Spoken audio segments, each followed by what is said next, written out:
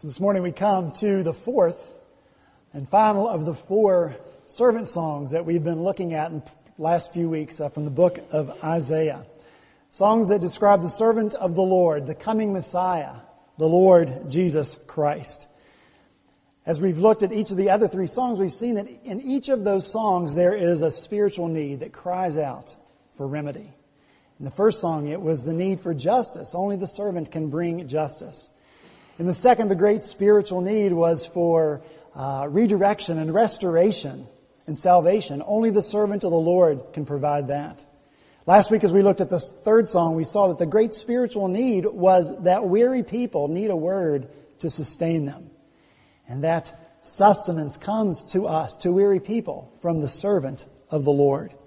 And so this week we come to the most famous of the four songs, one of the most famous passages of Scripture. And so it's with great humility that we come to it, knowing that it's been preached by the greatest preachers of the world and exegeted by the greatest scholars. But it too puts a need before us, a spiritual need that cries out for help. And what is that need? It is our need, your need, and my need for a substitute, for someone who will take our place. You and I, we don't easily step aside. We don't easily give up our place because deep down inside we believe, or at least we really, really hope that we are irreplaceable. We hope that no one can take our place. We think that no one can do things as well as we can. When I used to be a school teacher and I would be away from class and have to call a substitute. When I would return and go back to class, I really, really, really hoped the students would say, "Mr. Bailey, we are so glad you're back. We hated that substitute." And I would have to stifle the little voice inside of me that says, "Yes." But there's also the possibility when I came back that the students would say, "Mr. Bailey, that substitute was so cool. He was so great. When you're absent again, would you please call him?" In which case I had to stifle the little voice that said, "But you like me better, right?" And let's be honest. Preaching, when I'm not here, when I'm gone, and when I come back, I want you to say, "Let's not go there." But you do like me better, don't you? Please say yes.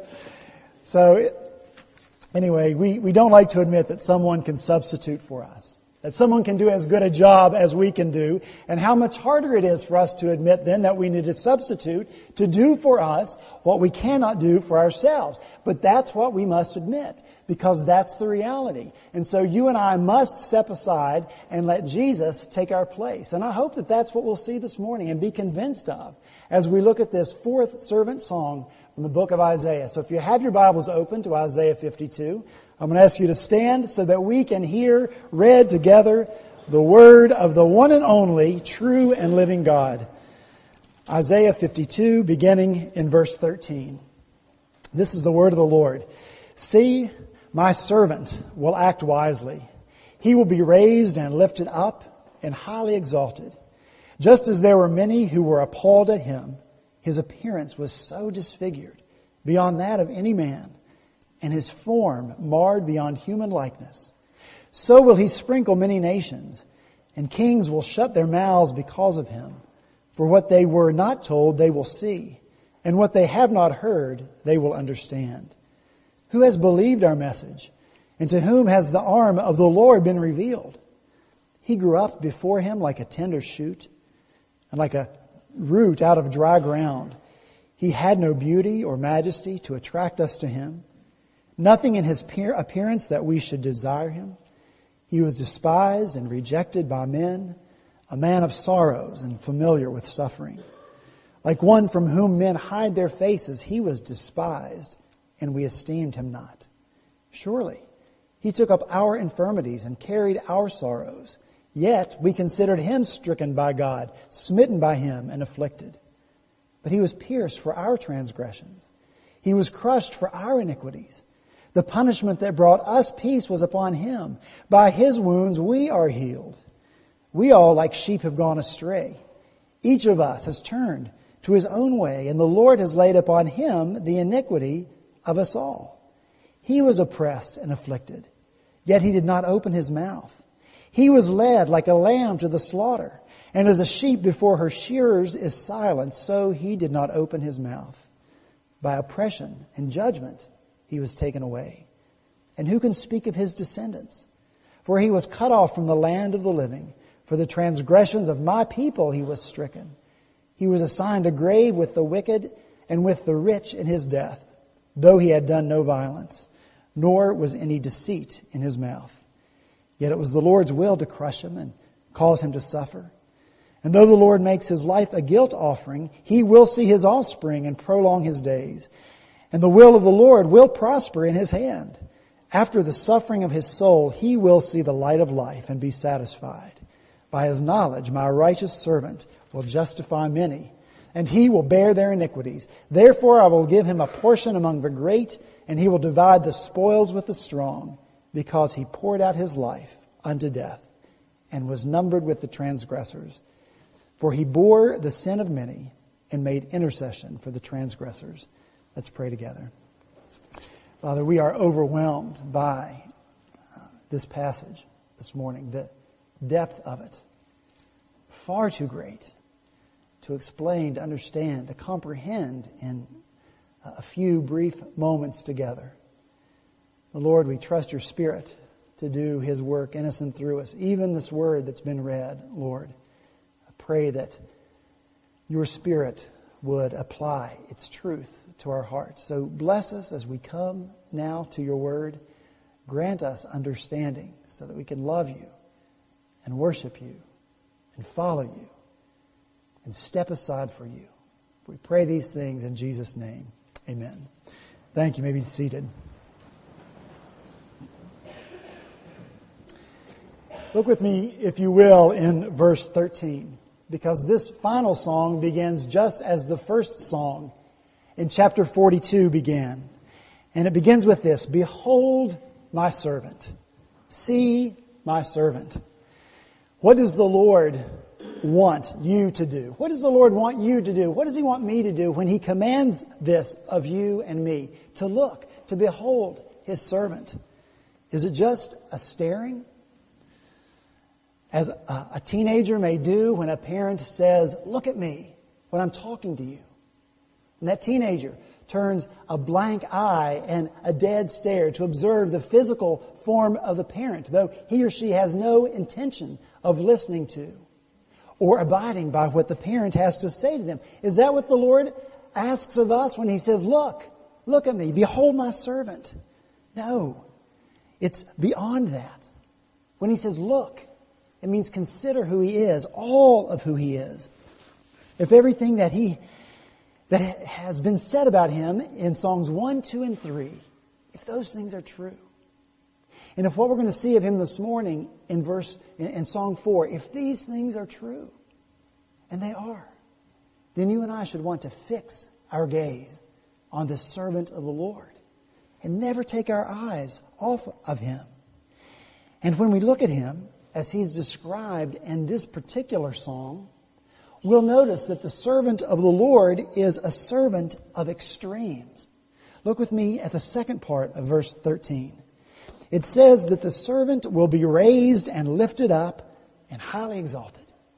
In every other instance in Isaiah, when these Hebrew words are put together, raised and lifted up, or high and lifted up, when they're paired, they always describe God. Always. Isaiah himself saw a vision of the Lord back in chapter 6. And he writes, I saw the Lord seated on a throne, high and lifted up, and the train of his robe filled the temple. In Isaiah 33, verse 10, now will I arise, says the Lord. Now will I be exalted. Now will I be lifted up. Isaiah 57, 15. For thus says the one who is high and lifted up, who inhabits eternity, whose name is holy. I dwell in the high and holy place. It's the Lord. The same thing is true for this word exalted. Exalted is used in Isaiah to describe who God and God alone is. Isaiah 2, verse 11. The eyes of the arrogant man will be humbled, and the pride of men brought low. The Lord alone will be exalted in that day.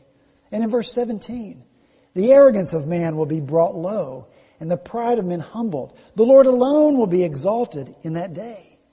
And so it's clear that this servant of the Lord, the coming Messiah, the Lord Jesus Christ himself, the one on whom God calls us to fix our attention, he is God, high and exalted and lifted up. But then immediately we come to the opposite extreme. Look in verse 14. It says there that many who were appalled at him, his appearance was so disfigured beyond that of any man, and his form marred beyond human likeness. And then skip over to verses 2 and 3 of chapter 53. He grew up before him like a tender shoot, and like a root out of dry ground. He had no beauty or majesty to attract us to him. Nothing in his appearance that we should desire him. He was despised and rejected by men, a man of sorrows and familiar with suffering. Like one from whom men hide their faces, he was despised, and we esteemed him not. So behold the servant of the Lord, God says to us, the one who is high and lifted up and exalted, and the one who is also marred and dejected and despised. One from whom people hid their faces. Both extremes, this and this, exist in the same servant. We have to be careful here about taking these words too literally. The point is not that the servant or that Jesus was a physical freak of nature, that he was so grotesque in his appearance that no one could bear to look at him. That's not the point. As it is with us today, so it was in the day of Isaiah. How many times have you said of someone who is exceptionally good looking, charismatic, charming, look at him. Who does he think he is? God's gift to earth? That's what we say. Well, Jesus, who is literally God's gift to earth, is not that gift because of what he looks like. Look, Israel's first king, Saul, exceptionally good-looking man, tall, well-built, a mighty warrior. That's what we read of him in Scripture. People flocked to him. We could allow someone who looked like Saul to be our substitute, and it wouldn't sting our pride too much because, after all, Saul was exceptional. But he could never be our substitute because he was selfish and shallow and prideful, and he turned his back on the Lord. The next king, David, also exceptionally good-looking, handsome, well-built, an even mightier warrior than Saul had been. He was even a man after God's own heart. We could allow someone like David to be our substitute for us without stinging our pride too much because, after all, David was David. But though he was a good king in many ways, and even a man after God's own heart, David too was a selfish man. He was driven by his own lust and desires, and so he could never be our substitute, good-looking and magnetic as he was. See, we put our hope in qualities such as these. But it's not God's way. This is not God's way. And at the heart of this description of the servant, it's not so much that we are repelled by his outward appearance as we are repelled by who he is. We're repelled. We turn away from someone who will not defend themselves, for someone who will not speak up for themselves. Who wants to follow someone who is oppressed and afflicted, yet won't open his mouth?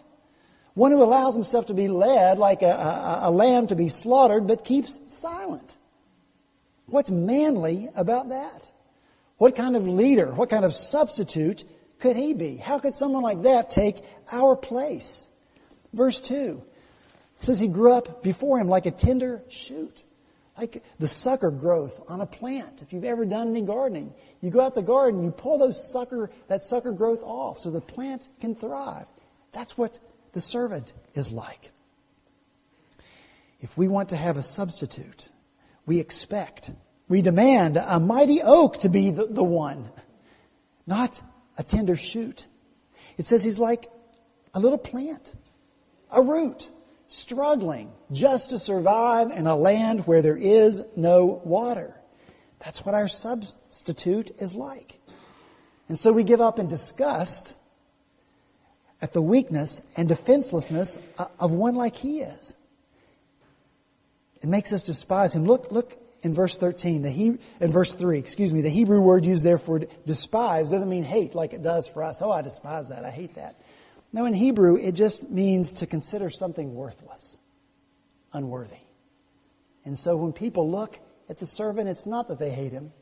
They dismiss him as irrelevant and unimportant.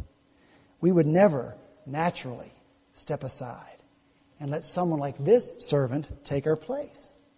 And so why is it that we see this extremity, these two extremes in the servant of the Lord? Why is he high and lifted up and exalted God, and at the same time rejected and humiliated and despised? It's because your need and my need is so extreme. Our extreme is need. The distance that separates you and me from God, that distance is extreme. And we could never span that distance on our own. The extremes tell the story. If the servant were not high and exalted God, he would have no ability, no power to help us. He must be God. But if he did not humiliate himself and suffer so extremely, he could not be the substitute that you and I have to have if our sins are to be carried away. He was extreme. God, humiliated servant for us, for you and me. And therein lies the importance of this whole song for you and for me. It's in this first person plural pronoun. We, our, us. That's where the significance comes for you and me. Look in verse 4. It says there, surely he took our infirmities and carried our sorrows. Aaron was the brother of Moses. And he was the first high priest that ever stood between God and his people. And once a year, on the Day of Atonement, Aaron was required to make sacrifice for his own sin, for the sins of his people, and even for the holy place and the articles inside it, because sinful humans had been present in the temple, and sinful humans had touched the articles of it. And so Aaron was to make atonement for all of it. And when he had finished doing that, God commanded him then to bring forward a live goat. And he said, Aaron is to lay both hands on the head of the live goat and confess over it all the wickedness and rebellion of the Israelites, all their sins, and put them on the goat's head. He shall send the goat away into the desert in the care of a man appointed for the task. The goat will carry on itself all their sins to a solitary place, and the man shall release the goat into the desert. So you see, it's always been a need that people have, you and me, the people of Isaiah's day, to have their sins carried far away from them. And that's what the servant came to do. Once and for all, to carry our sins away. And maybe if Jesus had done it in the same way, maybe if Jesus said, oh, y'all just come here and lay your hands on me, and then I will ride away into the desert and carry your sins off for you. Maybe if he had done it that way, you and I would be okay with it. Because there's nothing too extreme there, is there? But our sins require more than that. Because that goat had to be sent into the desert year after year after year after year. That goat could not make atonement for sins. That goat could not really carry sins away. The one who would deal with sin once and for all had to get extreme. And when we see the extremity of what the servant of the Lord had to suffer, we don't want to own it because it's too ugly for us, what our sin required. And so what's our response? Look again in verse 4. Surely he took our infirmities and carried our sorrows, yet we considered him stricken by God, smitten by him, and afflicted. See, we want to detach ourselves from the extremity of it, from the ugliness and the suffering that the payment of sin requires. The people never had to touch the head of that scapegoat. Aaron did it for them. And so the people were always detached from this process. The people were always just observers. And so that's what we want. That's what we want. when we look at the servant of the Lord. We want to be detached. Well, his suffering is, after all, his suffering. Because it's too much for us to look at. Too much for us to admit that our sin caused it, and so we turn away. He's stricken by God, and he's afflicted. One day Jesus was walking along with his disciples, and he saw a man that was blind from birth. And his disciples asked him, who sinned, this man or his parents, that he was born blind? You see, the disciples, like the other Jews of Jesus' day, believed that if you were suffering, if you were sick, if there was something wrong in your life, it was because of some sin that you had committed. Or, in this case, the sin of the parents. And so the Jews had this overemphasis on finding blame and tracing blame. Sick and suffering people must be sinful people who are getting what they deserve. And that's what we say when we come to the servant. Keep me out of it. He is stricken by God. He is smitten. He is afflicted. That's between him and God. The same attitude came up on another occasion in the life of Jesus, when the news broke that these Galileans had been put to death by Pilate. And Jesus said to the people who knew the story, he said, do you think that these Galileans were worse sinners than all the other Galileans because they suffered this way? I tell you, no. But unless you repent, you too will all perish. Or those 18 who died when the tower in Siloam fell on them. Do you think they were more guilty than all the others living in Jerusalem?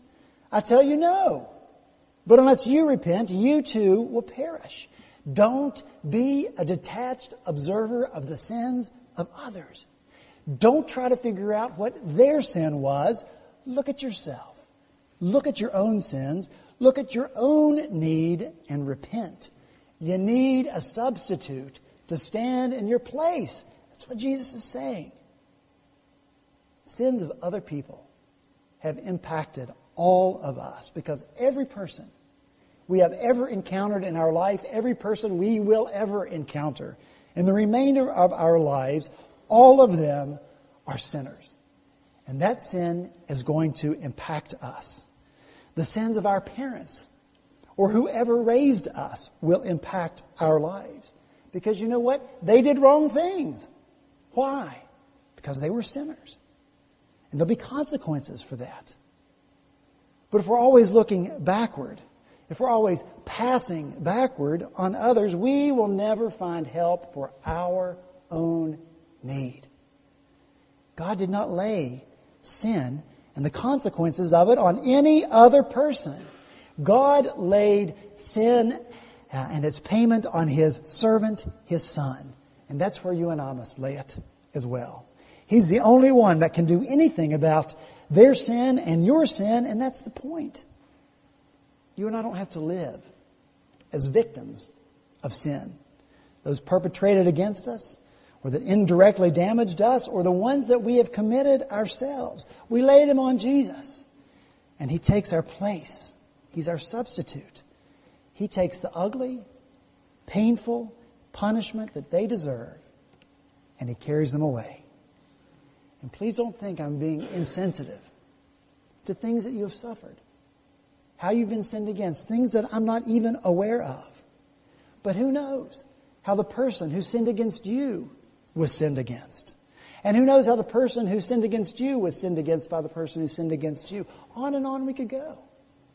Back, further and further, there's no end. Actually, that's not true, is it? There is an end.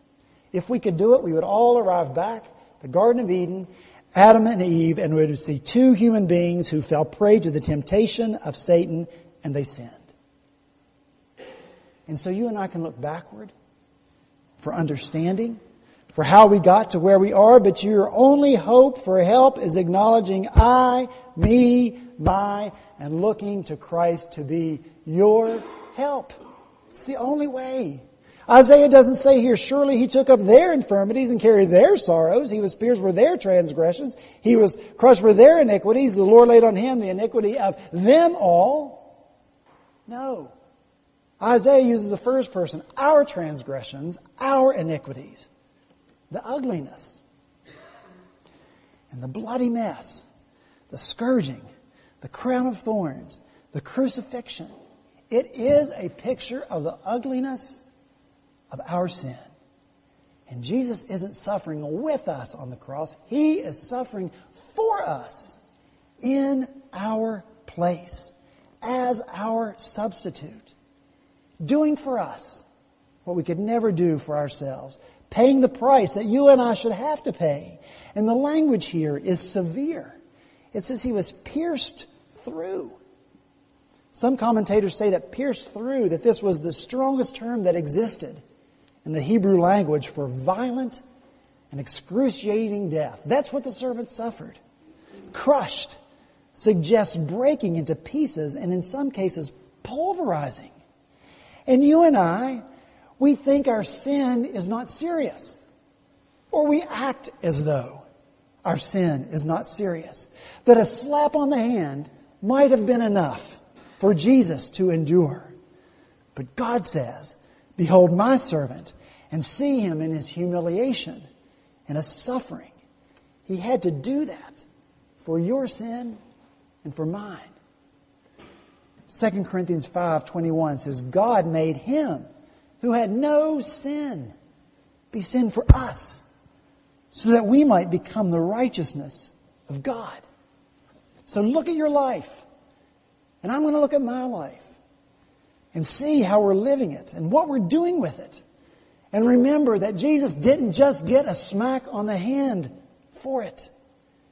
He was pierced and He was crushed while we play around almost as if it does not matter how we live our lives. One foot in the church, one foot in the world of faith, and the rest of our bodies in the world. And what you and I may take lightly, crushed Jesus. That's what the word of the Lord says. That's the reality of the crucifixion. So we call it a white lie. We call it an indiscretion to try to soften the blow. But there was no softening the blows that Jesus took. John Oswalt writes, "We typically wish to make light of our shortcomings, to explain away our mistakes. But God will have none of it. The refusal of humanity to bow to the Creator's rule, and our insistence on drawing up our own moral codes and pander to our lusts are not shortcomings or mistakes. They are the stuff of death and corruption. And unless someone can be found to stand in our place, they will see us impaled on the swords of our own making and broken on the racks of our own designs." You and I have to have a substitute. And God provides for our greatest need. He says to you and to me, "Behold my servant." He's the one. He's the substitute. And I know most of you have heard all of this before. You have. And now you think, wow, this is intense. And some people say, lighten up a little bit. You know, visitors are never going to come back if you preach like this, but there is no lightening up when it comes to sin. What shall we say to the Lord? "Oh, Lord, lighten up a little bit." No, there's no lightening up. No lightheartedness when it comes to sin. Only extremes.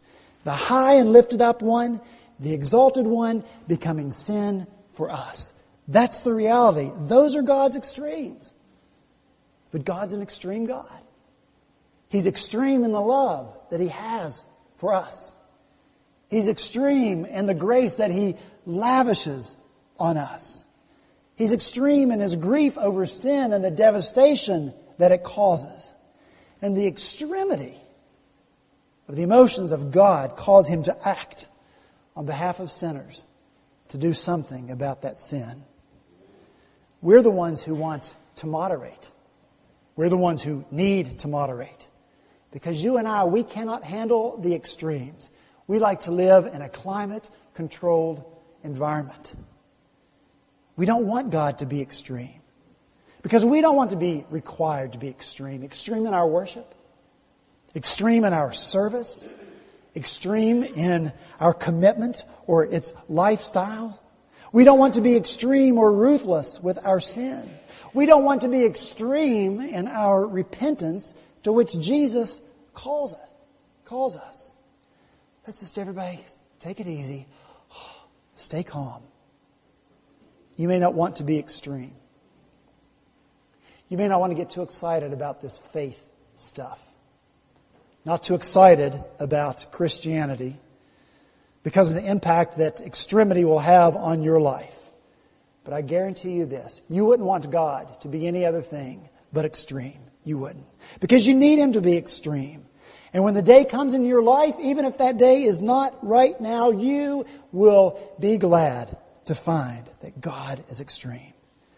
When you finally realize you cannot do it on your own, and when you're tired, and when you're weary, and when your life is falling apart because you can't handle it, you will be glad that though He is high and lifted up, that though He is the exalted, holy God of the universe, Jesus the servant was willing to take your place and to be your substitute. You'll be glad.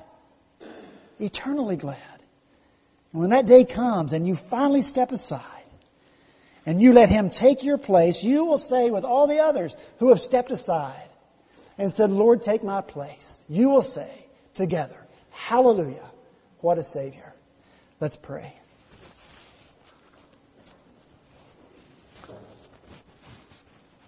Father, I pray now that only your truth, what's true of you, what's true of your word, that's all that will be remembered from our time together in your word. But what is true, Lord, take it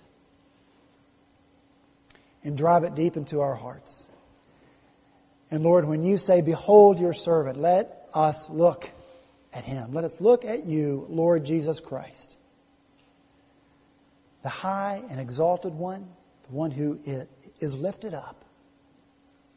And let us see what you did to leave that place of exaltation, which had been yours from all eternity past, and you came down here to be humiliated and degraded, to be despised and rejected. You did that because that's what our sins require. And so pray, Lord, that when we look and when we see, we won't pity you, Lord, because you laid down your life of your own accord. We'll love you that you did exactly what our sins require, what they demand, if we will ever find peace with you. But Lord, I do pray that the reality of your sacrifice and the extent of it and what was absolutely required would cause us to look at our lives in the way that we are living them and know that it's our sin that we play around with, Lord, that caused your suffering. Transform us, we pray, Lord. Make us repentant people who look to you and the power that you have to offer us because you are God. And Lord, as we look at you and as we see you, fill us with joy as we say, hallelujah, what a Savior you are. For these things we pray in Jesus' name. Amen.